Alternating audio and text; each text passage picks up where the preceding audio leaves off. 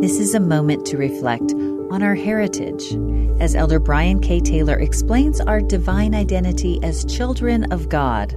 I invite each of us to open our hearts to the Holy Ghost, who beareth witness with our spirit that we are the children of God. President Boyd K. Packer's words are plain and precious. You are a child of God. He is the Father of your spirit. Spiritually, you are of noble birth, the offspring of the King of heaven. Fix that truth in your mind and hold to it. However many generations in your mortal ancestry, no matter what your race or the people you represent, the pedigree of your spirit can be written on a single line. You are a child of God.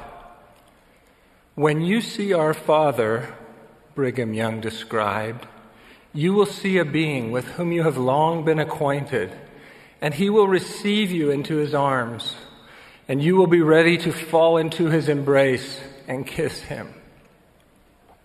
Moses learned of his divine heritage talking with the Lord face to face.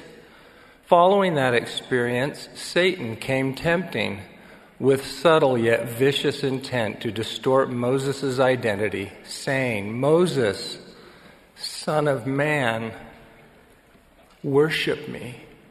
And Moses looked upon Satan and said, "Who art thou? For behold, I am a son of God."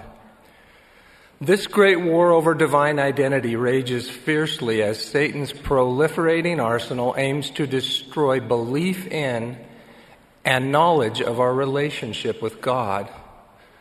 Thankfully, we have been blessed with clear vision and understanding of our true identity from the beginning. And God said, "Let us make man in our image, after our likeness." And his living prophets proclaim, each is a beloved spirit son or daughter of heavenly parents. And as such, each has a divine nature and destiny.